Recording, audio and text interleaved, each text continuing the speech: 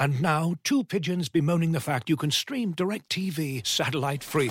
Hey, Frank, a little birdie told me you don't need a satellite dish to get DirecTV. What's little birdie? Was it Jimmy the Sparrow? It's a figure of speech. Point is, you can stream DirecTV over the internet now. Oh, sure. Next you're going to tell me those big birds are made of metal and filled with people, right? You mean airplanes? Stream DirecTV without a satellite dish. Visit DirecTV.com. High-speed internet service required. Terms and restrictions apply. As you've probably heard by now, we've teamed up with BetMGM this season. We'll be using BetMGM lines to make all of our picks, and we'll have special offers for our listeners each week. If you haven't signed up for BetMGM yet, use bonus code The Athletic, and you'll get a 1-year subscription to The Athletic, plus up to a $1,500 first bet offer on your first wager with BetMGM. Here's how it works. Download the BetMGM app and sign up using bonus code The Athletic. Make your first deposit of at least $10. Place your first bet on any game and claim your voucher for a 1-year subscription to The Athletic. See BetMGM.com for terms. U.S. promotional offers not available in D.C., Mississippi, New York, Nevada, Ontario, or Puerto Rico. Gambling problem? Call 1-800-GAMBLER. Available in the U.S. Call 877-8-HOPE-NY or text HOPE-NY 467-369 in New York. Call 1-800-NEXT-STEP in Arizona. 1-800-327-5050 in Massachusetts. 1-800-BETS-OFF in Iowa. 1-800-270-7117 for confidential help in Michigan. 1-800-981-0023 in Puerto Rico. First bet offer for new customers only in partnership with Kansas Crossing Casino and Hotel. Don't forget, if you haven't signed up for BetMGM yet, use bonus code The Athletic, and you'll get a 1-year subscription to The Athletic, plus up to a $1,500 first bet offer on your first wager.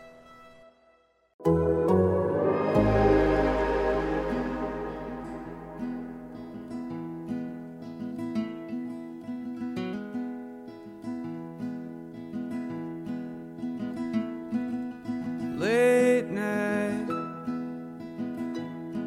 midnight on the interstate, and I didn't feel so great until I saw the city. Welcome back to Straight from the Source with Michael Russo. Very happy to be joined in the Wayne Gretzky room of the JW Marriott here in Edmonton with Barry and Devin Dubnyk.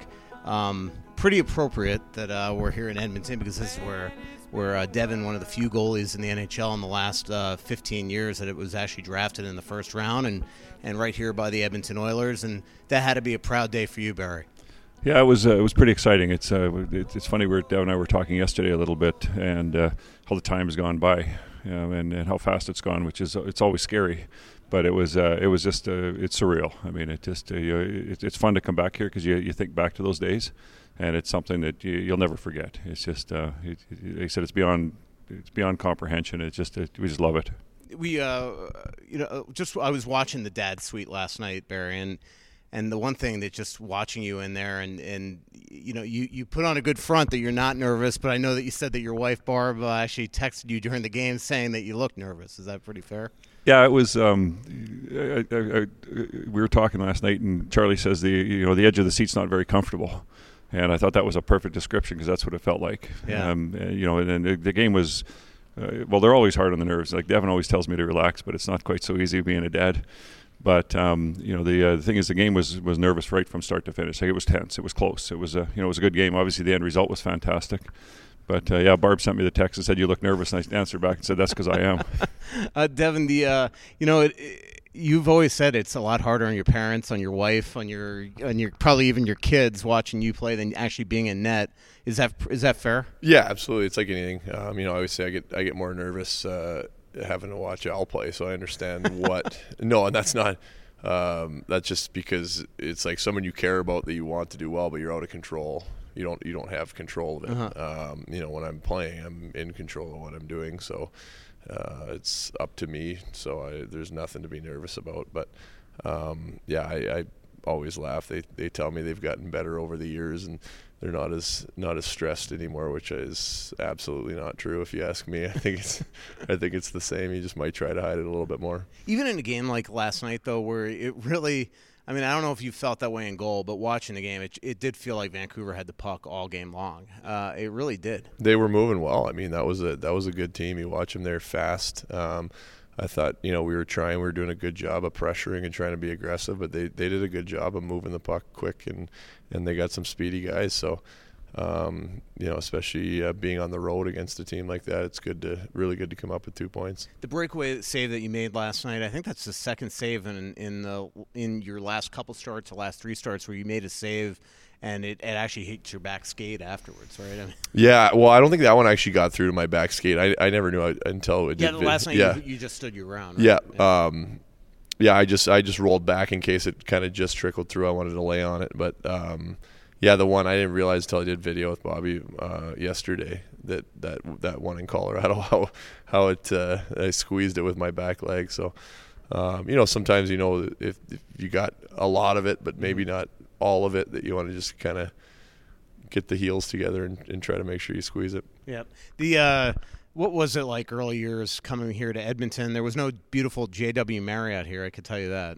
Yeah, I got some stories. My first rookie camp, which was the lockout year, so there was no NHL guys there. It was just some of the prospects came in, and they had us stay over at the Coliseum Inn, which is right across the street from Rexall there, or old Rexall place. And if you've ever been over there, it's not the nicest place in the world.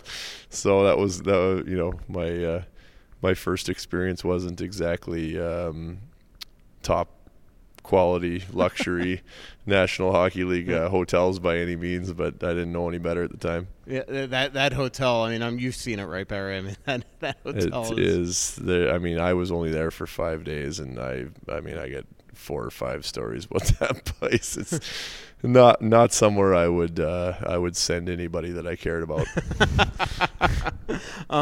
You as a young guy, I mean, you moved around a lot, right? I mean, your dad and your mom were different cities, and you always had to make new friends. And what was your job of growing up there? I was working for IBM, and I was moving around. We moved all over the country, and it was all good. It was from a job perspective, but we went from Edmonton to Toronto, back to Regina, where Devin was born, back to Toronto. Moved to Winnipeg, Vancouver, and then finally settled in Calgary. So yeah, it was all over the place, and the kids got to experience a whole lot of different parts of the country. Did you worry about, I mean, from a hockey perspective, him always having to delve into a new program and things like that? Yeah, I'd do a little bit of pre-scouting, I guess, before we moved. So actually, no, it's a true story. I mean, when we were moving to Calgary, Barb was checking into the schools, and I was checking into the hockey programs. And moved into one of the quadrants in the city that we knew had a good hockey program, and especially with the so many of the cities, it's hard to get ice time. We wanted to make sure we moved into an area that we knew that, and we were lucky. We lived about 3 blocks from the arena. They had twin rinks, and it was an important part of it. So we wanted to make sure that the hockey was going to get looked after. So one of my favorite stories, and I was talking to Devin about it the other day, was when you coached him and you wanted him to go 50-50 for the whole year, and you put him in net, and next day he was playing up front, and you guys got smoked, and next thing you know, he was the goalie the rest of the year. Yeah, that was actually we were living in Port Coquitlam at the time, and that was when Devin started playing goal, when he was 9, I guess, turning 10, and that's exactly the way the story was. I wanted Devin to be a good skater, and because I played goal and back in my day, but I went in goal because I couldn't skate, and back in my day that was pretty much the norm. Mm-hmm. But you recognize the importance of him having to be able to skate and skate well, and so I wanted him as a defenseman and a forward. But I was as competitive as Devin, so when we didn't do too well the second game, I thought, well, we'll just go with it. Did you know right away then that your dad was as competitive probably as you? He would not share with me that's why he allowed me to be a goalie. I tried to convince him to let me play, and he was pretty hesitant at first, and that's kind of what we agreed on was the 50-50 split. So I don't think he shared with me at that age that's why he let me play as many games as I did, but I improved pretty quick. I don't know, who knows, maybe if there was a chance sheet back then, I might have been a vulnerability up front, and maybe that's why he actually put me back in there. But I just enjoyed the position. I've always been very defensive minded in just about every sport I played, so it was fitting to slide back in there. The other story I love from when I think it was the playoff preview that I wrote the year that you came to Minnesota, was I was talking to your parents on the phone, and you said that you were once looking over a scout's basically over a scout's shoulder, and it said something like LLAG. Yeah, it was That's exactly what it was. It was I was kind of peeking. I'm tall enough that I could peek over his shoulder a little bit, but I also knew the guy. I was chatting with him a bit, and that's exactly what it said. And it was LLAG, and I had no idea what it meant. And he said, "Looks like a goalie." Mm-hmm. And he said, "I'm not a goalie scout." So he says, that's the only thing I can do in terms of the evaluation. But he said, that's what he looks like. So I thought, hey, I'll go with that. And then, I mean, you just became a junior star, right, Devin? I mean, again, as I said, a lot of people don't like to take goalies in the first round because it's such an unpredictable position from a head standpoint, probably. Yeah, well, and even it's just tough developmentally and opportunity-wise. Just you need playing time. You need space in the minors and depending on how it shakes out, free agency or trades with the NHL team, sometimes there's just not spots available, and teams don't want to have a guy come up even if he's ready and sit on the bench. But that's really the only way you can get here. So I think that's part of the reason why teams don't like to take goalies high. I really had no idea. I knew I always was very competitive and knew that I was a good goalie. I was always playing AAA and that kind of thing, but it never really clicked in kind of where I was compared to everyone else in the country or in Western Canada until the WHL draft when I went to Kamloops in the second round, and I think I was the first or second goalie taken. I can't remember. That was kind of when it clicked in, where I was like, oh, okay, well, they're drawing from all of Western Canada and a little bit of the U.S. So obviously I'm up there with some of them. So and then getting the opportunity. I mean, major, junior, to me, it was crazy as a 14-year-old watching the hitmen and then getting drafted to that league. It would just kind of like blew my mind. It seemed so big and good and so far away, and I'm sure enough a year later end up getting called up with Dino as the coach, and certainly I was a little out of my league there to begin with, but it just kind of continued to go. Yeah, and again, we're talking with Barry and Devin Dubnyk. This is Mike, Straight from the Source with Michael Russo. If you don't subscribe to The Athletic, theathletic.com/straight from the source will get you in for $2.99 a month. This is the Athletic app, so you are able to swear on here, Devin. But I want you to tell the story that you told me the other day. It was so funny, and just in case people haven't read the article about just you getting called up as a 15-year-old from Calgary, you're playing Bantam, you get called up because the goalie had a high ankle sprain. You get in late to the one game, you get smoked. Next day, you said that the puck was the size of a BB. I wanted nothing to do with being in the net the next day. Just like I said, I got called up, flew into Vancouver for my first game. They told me I was starting. I got in late to the game, scrambling to get my gear on for warm-up. I mean, I got out on the ice. I slash guys all the time, and I whacked a guy in front of the net, and he turned around, and he had a full beard. He just looked at me, and he was like, "I will fucking kill you." And I was like, "Yes, sir." Won't happen again. So that was and then we were playing the Giants, and they were, I think that was their expansion year. They were a bad team. We got throttled. I mean, everything was going 10 speed for me out there, and Dino came in after the game, and he was pissed off at everybody, and so we went into Seattle the next day, and I just sitting on the bench, and I wanted nothing to do with being on the ice at this point. The confidence level was extremely low, and so it's the second period, and it's 0-0, and all of a sudden a full-on line brawl breaks out, which was not super uncommon at this time. There was, we'd probably have these my first couple of years. They'd happen once every 2-3 weeks, and I mean, I was 15 years old coming from Bantam. I was like, this is awesome. Everybody's pumped up. There's gloves and helmets everywhere, and the goalie's fighting at center ice, and I'm like, wow, goalie fight. This is crazy. I'm up, and then so everything kind of settles down, and they're cleaning up all the gloves and helmets off the ice, and I'm in like pure denial at this point, and not even cluing in that this means I have to play the game.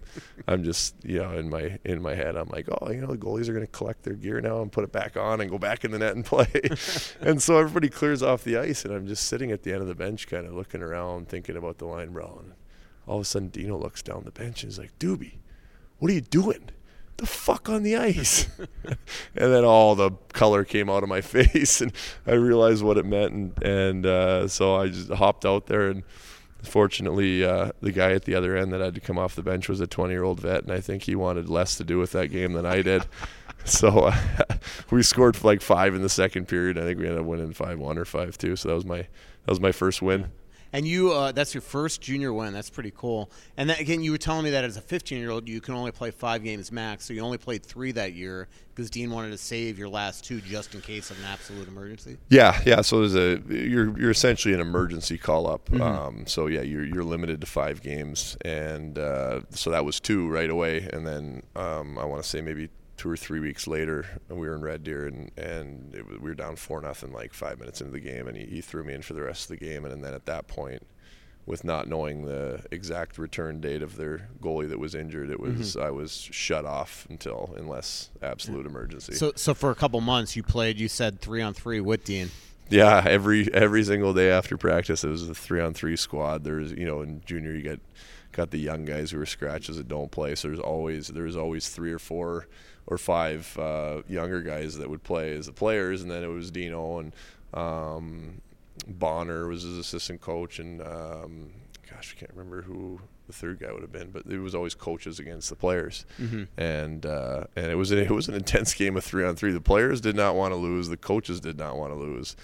And I was the guy that always had to have someone pissed off at me because I was the only goalie. So I was always on one of the losing teams. The players would be pissed at me if I let the coaches score, and vice versa. And, but yeah, Dino was moving back then. He was still a really good player. Could you imagine? I mean, like 18 years ago, imagining one day I'm going to be in the NHL as a longtime veteran, and the coach in the NHL that I'm going to have is Dean Evason. No, it's crazy. I mean, even when he got hired a couple of years ago, it was still, I see him in the room before training camp, and it just like what a roundabout small world for us to get where we are now, and even more so now for 18 years down the road to be back as my head coach. Barry, what type of as growing up helping coach him as a goalie, what kind of goalie dad were you in terms of teaching, coaching, tutelage? I was wonderful. It was no pressure. Just took it easy. Let him do whatever he wanted to do whenever. So, no, I was hard on him. Yeah. And we've had lots of conversations about it. My wife and I did as well. I pushed him hard, and I don't apologize for it. There were times when I was probably over the line, but at the end of the day, I wanted to do as well as he could do. And I've been wanting. I was a decent goalie. I wasn't a great goalie, but I never quit trying. And all I wanted was, for him to give it all that he had. And if it worked, great. And if it didn't, it would never be for lack of trying. And that was kind of what I wanted to do. So I did push him hard. There's no doubt about it. How hard is it also as a goalie dad and a goalie? I mean, you're alone on an island. You're always the one to be blamed, yet you're at the mercy of a lot of, like last night's a great example where you're at the mercy of the way the other team is playing. And Vancouver was as good as I've seen them all year last night. What is that like when you're trying to kind of weigh that from a father standpoint? Like Devin says, when you're on the ice playing, and I was nowhere near that, but it was a long time ago, but at least you've got some semblance of control. And like Devin says, that's probably the hardest thing when you're in the stands. You're watching, you have no control over anything. Like you're twitching all the time, and you're moving when the puck's going, and but you accept it as part of the position. I mean, as hard as it is, there's days when, like Dino was saying last night, he couldn't watch the shootout. There's days when I don't feel like watching because you're so nervous, and then you give your head a shake and say, "This is the dream," and you just have to say, I'm going to enjoy it as much as I can, but it still never gets easy. Yeah. I always say there's 2 quotes I remember from years and years ago, and I'll never forget them. And one was from Jacques Plante, who was a great goalie, and I'd bought his book and read it religiously when I was a kid. And he said, "What was it like to play goal in the NHL?" And he says, "Imagine you go to your office, you sit down at your desk, and you make a mistake, and 16,000 people stand up and cheer." and that really put it into perspective. Yeah. And then he says, and it's also every mistake you make goes up on the scoreboard. Yeah. Right? So those are 2 quotes that I never ever forget, and it makes me realize that's the way it is, but that's what it is. Yeah. Right? I mean, if you want to play goal, you accept that, and you take the good with the bad. Devin, how do you handle that? I mean, because that's the reality, especially in today's day and age. I was just talking to Mike Foligno yesterday in a father-son roundtable that I did with your dad a couple years ago in Fort Lauderdale. And he was saying that thank God he didn't live in the Twitter era. Thank God he didn't live in this era because he doesn't know of how he could handle it. from your perspective, you are alone on an island. Like, the poke check yesterday. I know everybody knows what you're trying to do, but yet when it goes in, you're alone there in the middle of the ice. Yeah, that was a not a situation I'd like to be in again, where I got to sit there on my knees in a shootout and watch the guy stick handle the puck in the net for about 3 seconds. No, it's again, like kind of like my dad said, you play so much and you just get used to that. That's what it is. I mean, the biggest thing for me is that I always say, like, you have to believe in what you're doing and trust what you're doing. Trust that you're a great goalie. Trust that you are capable of being great and being one of the best goalies in the league, and just always remembering that, so that if you make a mistake or a goal goes in because I did something that I shouldn't have or didn't have my feet set, whatever it is, you just have to know yourself why. Or if a goal goes in that people thought shouldn't have gone in, but in my head I know what happened, and maybe just some little thing happened that screwed me up, or a bounce or whatever. You have to be comfortable and confident in yourself to be able to know what happened, know if you should have stopped it, if you should have done something differently, or if it just what happened. And if you can be comfortable with that, then it helps to eliminate what everybody else says or what everybody else thinks, because it does get hard. We're human beings. I mean, it's going to affect. You can't just completely block it out, but if you can just be as confident and comfortable with yourself as you can and know if you should have or shouldn't have, then it allows you to kind of just let everybody else talk. Like the shorthanded goal the other night against, I think it was Colorado. That was exactly what you were doing after the game. I mean, you were actually demonstrating to me what happened. I mean, I'm sure you're replaying that in your head on how just absolutely, I mean, for lack of a better term, fluky it was too. Yeah, right? and I mean that's a bad goal, but it's like, again, you're like, it was a shitty bounce the way it went in.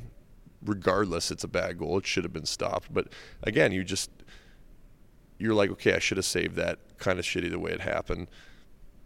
It's what it is. Those go in sometimes, and you have to accept it and just be comfortable with it and be pissed off at yourself for letting it in. But it's what it is. Didn't you say that? Was it yesterday you were telling me, or that your dad got really angry with you once with a red line goal? Yeah.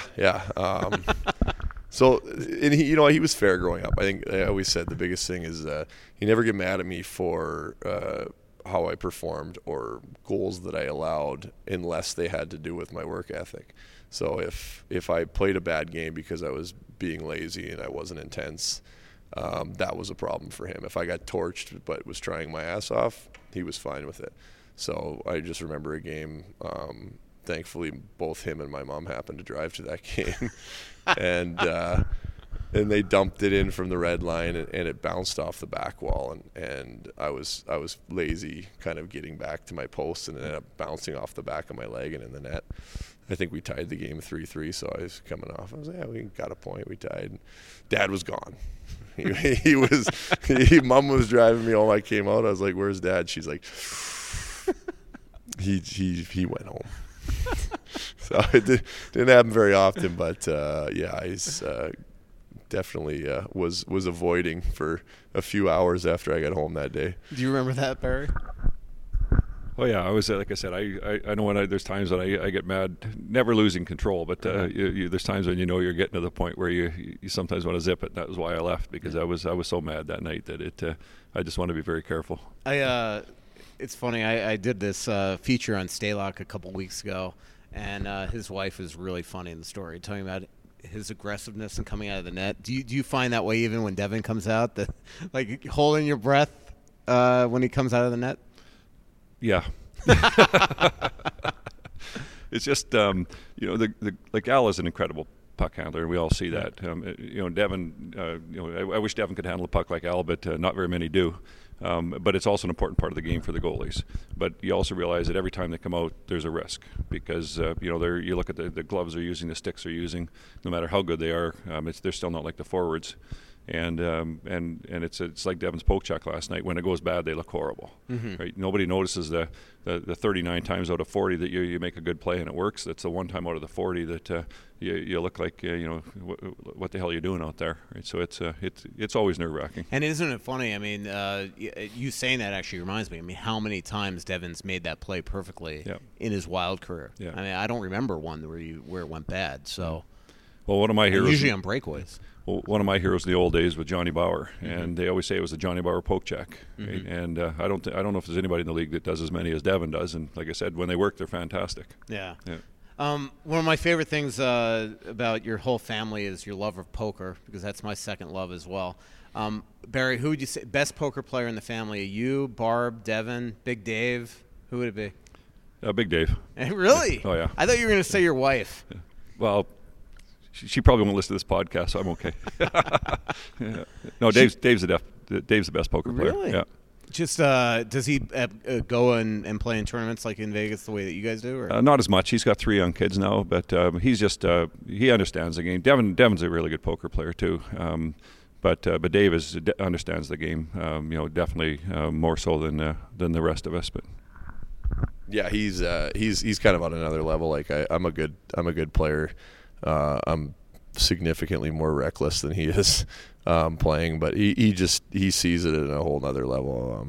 And I know all the good poker players do this, but he's like a genius with numbers. So I mean, he calculates odds and percentages on the spot. Like the second a card's turned over, he's got it in his head and he knows who did what. And I mean, you hear him give you the rundown on a hand.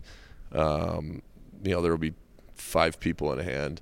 He knows exactly where every guy was sitting, exactly who bet what and when. And I mean, this is like 2 days later. He'll tell you exactly what happened in the hand, who bet what seat they were in, what card came over next, what he had, what he thought he had. And he'll tell you this whole thing. I'm like, man, I'm just staring at my cards waiting to ship my stack in when the time's right. But no, he's very good.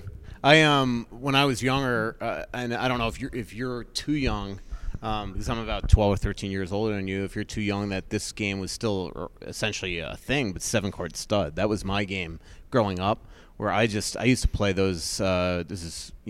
This is back when, like, in the day, like, if a trade would happen at night, you didn't worry about it because it was past deadline, So, like, now, anytime you have to go back and write. So, I used to go sometimes to this, it was called Seminole India Casino. It's where Hard Rock is in Davie, Florida now. I used to go there for, like, 8 hours a night and play, like, 10 sit-and-go, 7-stud things.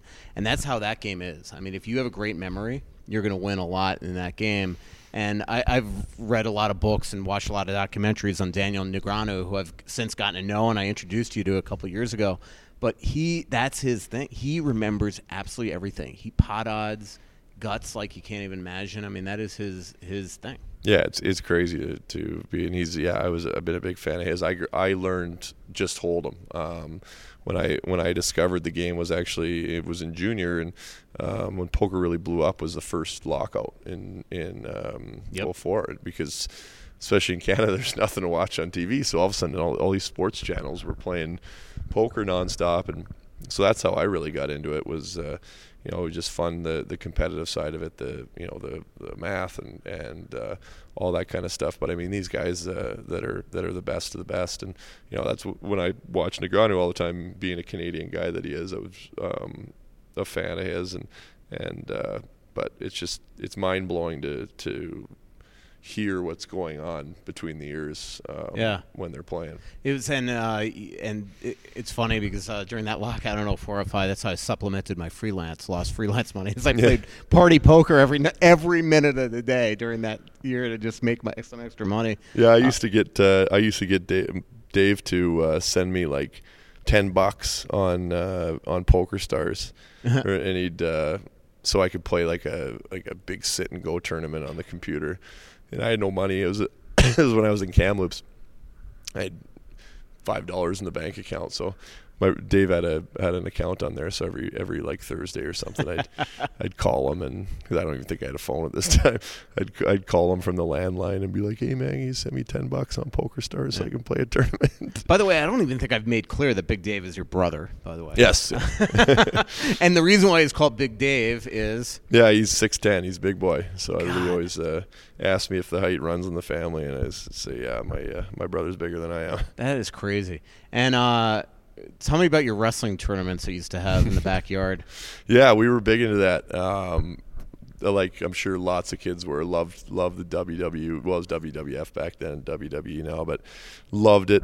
We go to Blockbuster and once a week and rent Royal Rumble or SummerSlam or some sort of thing, and we'd gather up with our group of friends and watch it in the basement. And we had a trampoline in the backyard, so we started coordinating these wrestling events, and there'd be a different one every time. Some would be, and I mean it got really intense. I mean we had it all written out. All of our friend group kind of had their different quirks. One guy liked to write it all out on the sheet, and then some of us made a curtain to come out to, and there was a microphone, and we had belts and costumes and everything, and we'd semi-stage the matches as far as who was going to win to a point, and sure not good for the parents because we were pretty reckless on the trampoline with we get pretty confident with our tricks with backflips and all that kind of stuff. So, and there were no nets on the trampoline at this time either, so we were rolling the dice a lot. Do you remember these? I mean, I thought Devin once told me a story about you guys watching from the backyard and a couple times flipping out.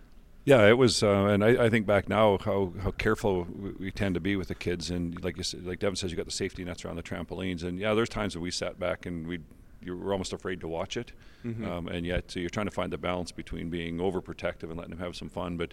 They were crazy. It was, but it was fun to watch the creativity of it and the excitement. I mean, it was just I wish we'd had better video cameras back then. We would have had some more video of it. But it was pretty cool to watch.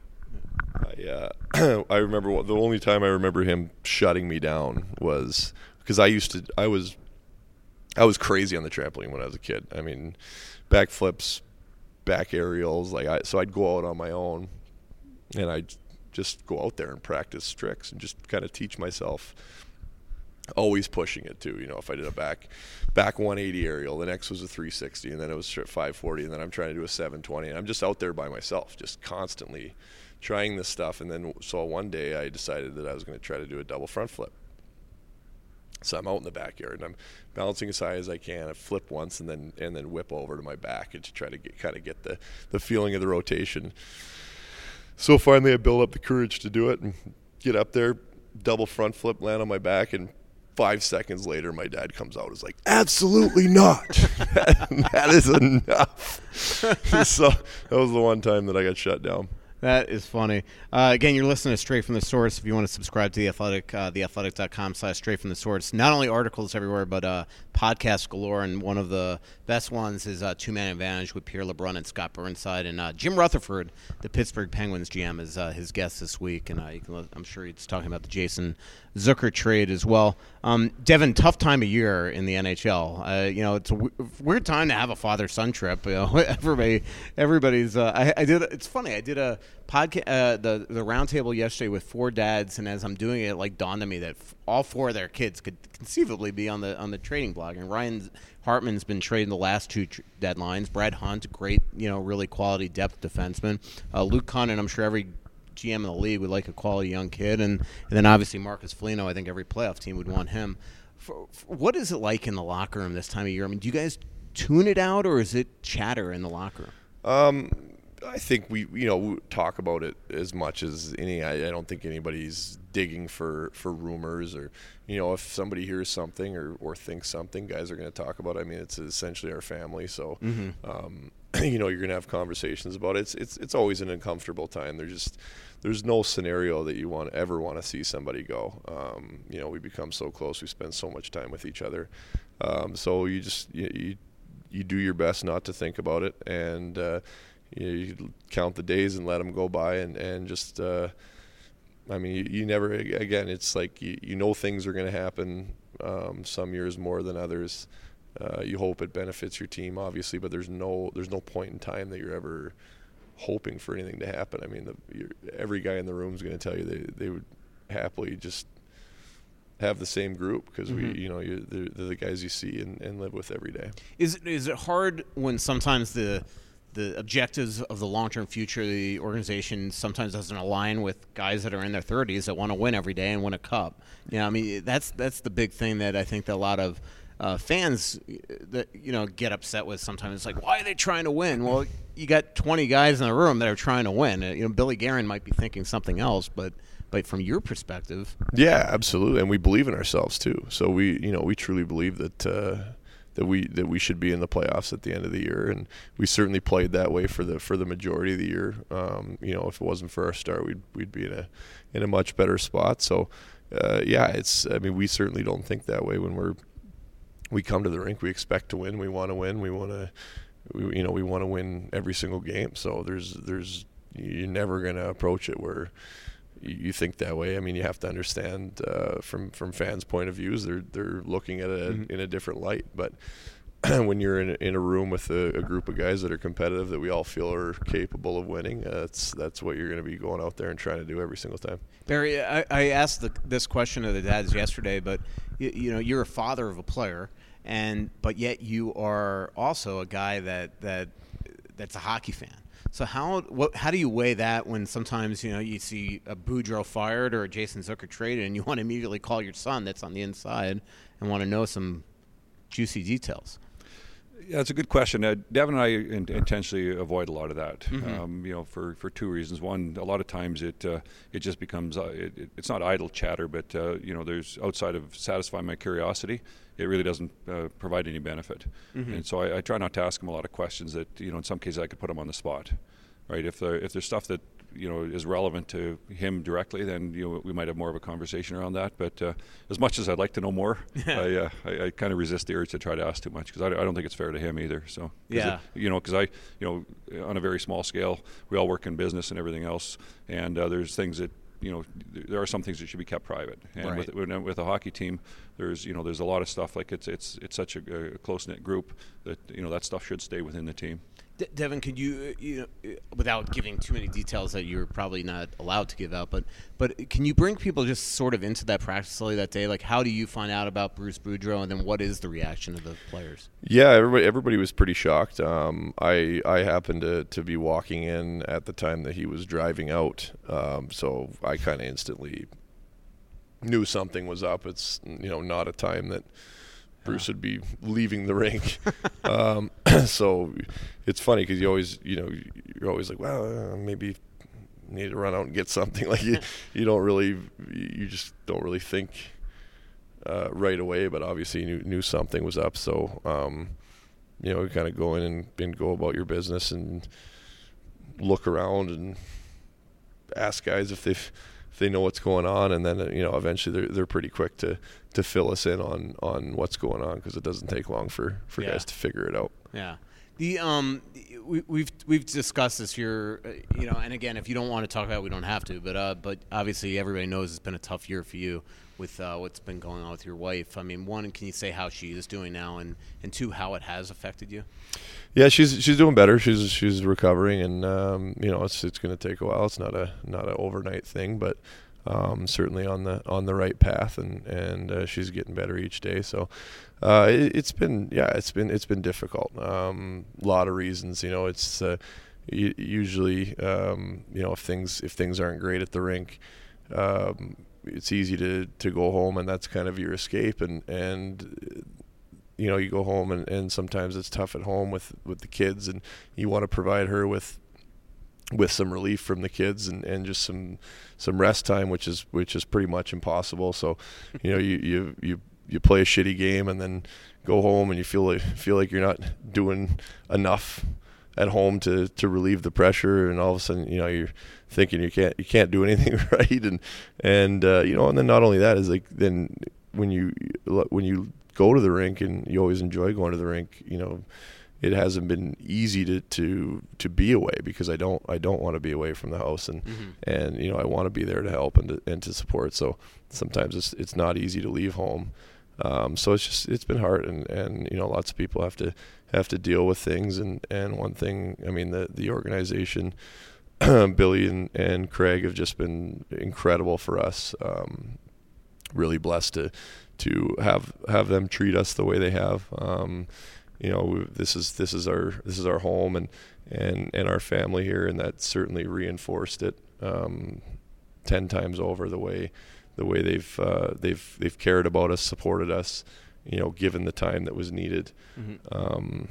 But yeah, it's been tough, and then combine that with obviously wanting to play a little better, and it just kind of piles on. But you got to find a way through, and feel like I've been trending the right way, and I feel good about my game for the last while here. So you got to find a way to get it done. Final minutes of the show. I've already kept Devin and Barry, especially on an off day, way longer than I should have, and I really appreciate you joining. Especially Devin, again, when all his teammates are out enjoying their off day. You mentioned trending the right way. I mean, the Dallas game was as good as you've looked in a long, long time, and then you followed up yesterday with a big victory. Do you feel like that could catapult you here into a very important final 5-6 weeks of the season? Yeah, and that's really how you have to look at it. I mean, that's one of the challenges with when it's been a difficult year, is like, you go in a regular year where things have been good, and you have an off game, and nobody really cares, because it's one game, and then right. And then you're back at it. But in a year like this, it's like one goal or one game, and it's kind of just gets tied into the entire season, where it's like, shitty year, like, yeah. And it's, when in a normal scenario it would never be put that way, but that's just sports. It's the way it is. But you kind of have to fight that, so that you're not doing it yourself, where you're tying one game or one goal into a tough start or a tough stretch after the start. And so I felt good about my game. I mean, again, like the Colorado game's a good example too, because you let in the shitty goal, and other than that, like, going over the video, I felt like it was a pretty sharp game. But, not a great rebound on the third goal, but as a whole, I felt good. Felt like it was a good continuation from the Dallas game, and so you have to try to grab onto that and then take it into this game instead of tying it into a couple months ago, right? Or the previous months in games. So I've been around long enough and played enough to know how to do that. But it is a challenge. I mean, there's challenges come up in all different ways, and that's it's something that you have to work to do and consciously do. But certainly feel good when I'm in there. Barry, in a year like this, where in Dallas, where he's playing this unbelievable game, and then it's 2-2, like, I mean, it's almost you got to be at home. Like, are you kidding me? And then to watch him mentally in a tough circumstance really steal them the victory the final period and a half. Yeah, it's like Devin says, in a year when it's going well, it's a lot easier to relax, and when he does have a loss or a bad game, you just forget about it and you carry on, because you're getting back on a bit of a streak. This year, it even as a dad, it feels like every game feels like it's just another challenge, and you just want to get on a bit of a streak so you can get that comfort level again, right? And when I said 2-2, by the way, I meant 2-0. It's like you're playing this unreal game, and then you're down 2-0, and it's just it was just crazy the way that all came about. How do you both really escape the outside noise? I mean, from media, from fans, from Twitter, as you and I have discussed 1,000 times, Barry. For me, personally, I like to stay involved and know what's going on with stuff. And I'd mentioned to you before, if he has a bad game or a bit of a bad stretch, I tend to ignore it more, because there's not going to be any good stuff. Right. So there's no value in doing a lot of reading, specifically with Twitter. You and I've had this conversation numerous times. I'll read the tweets that are coming from credible sources like yourself and the other hockey people. I don't read the comments. I did at one point, and then I realized that they're irrelevant, right? Because everybody's entitled to their opinion, but it doesn't mean I have to care about it. Mm-hmm. And a lot of the people that they're on Twitter and they think their opinion matters, and then you look at them and you realize they follow 3 people and they got 1 follower. Mm-hmm. Yeah. And sorry, did I say that out loud? Yeah. No, and seriously, so the biggest thing for me is just to, like Devin says, at times you just have to shut stuff out. Yeah. So if it is a bit of a rough stretch or whatever, you just tend to ignore it and try not to follow it, because it's not going to be complimentary. So there's really no value in it, and just that the change is coming. Devin. Yeah, and it kind of comes back to what I was talking earlier, just about being comfortable with yourself and confident and knowing. But I've learned just not to read anything. Mm-hmm. If I'm picking through hockey articles and it's it hasn't been a good stretch, I'm just going to read about the rest of the league, and because I don't tend to read the good articles either, unless some about the family or kind of a unique one. And the reason is that as human beings, there's nothing, you're never going to feel that good, about an article that says, oh, you played a great game last night. But it's impossible to read one, as much as you can try to not care, and you can not care to a certain extent. But when you read things that are negative about you, it affects you, whether you like it or not. And you can be, the hardest person that just doesn't care, but somewhere in you, it's going to bother you. It's going to affect you, because it's impossible not to, even if it is somebody sitting in their basement that doesn't matter, or whoever it is. That comment will resonate with you somewhere, and so it's just not worth it. Right. Barry, is there a little part of you that just hopes that Devin has like 3 little goalies at home, just to future NHL goalies, to just pay him back for a little bit for what he's done to you and your wife? Absolutely, both on the stress side of it and the pleasure side of it. Like, honestly, it's me being an old goalie, it's you get to live the dream through your kid. And and whether it's a goalie or whatever, it's fun to be able to watch your kids do stuff, and you're so proud of your kids no matter what they do. And we always joked with Devin, he was a full throttle kid is probably the best way to describe it. And his 3 kids are full throttle kids, so he's getting back what he gave us. And we always said if we had him first, we probably would have stopped at 1. Well, I really do appreciate it. As I've told you many, many times, I mean, Devin's an absolute pleasure to cover. I've never, down to earth, and also from somebody that started in Florida and covered John Van Beesbroek, who wouldn't even talk to his teammates on game days, let alone the media. Just the fact that he'll sit there and hold court for an hour in the morning, to the point that the PR people get pissed. I'm pretty sure they have this 10:40 shorthand penalty kill meeting now, just to stop Devin from talking to the beat writers. So, well, thanks guys for joining again. Barry and Devin Dubnyk here on Straight from the Source, and don't forget to please rate and subscribe Straight from the Source on Apple. If you click on the show URL, theathletic.com/Straight from the Source, you'll get 40% off your subscription to The Athletic, only at theathletic.com. Thanks, guys. Thanks, Mike.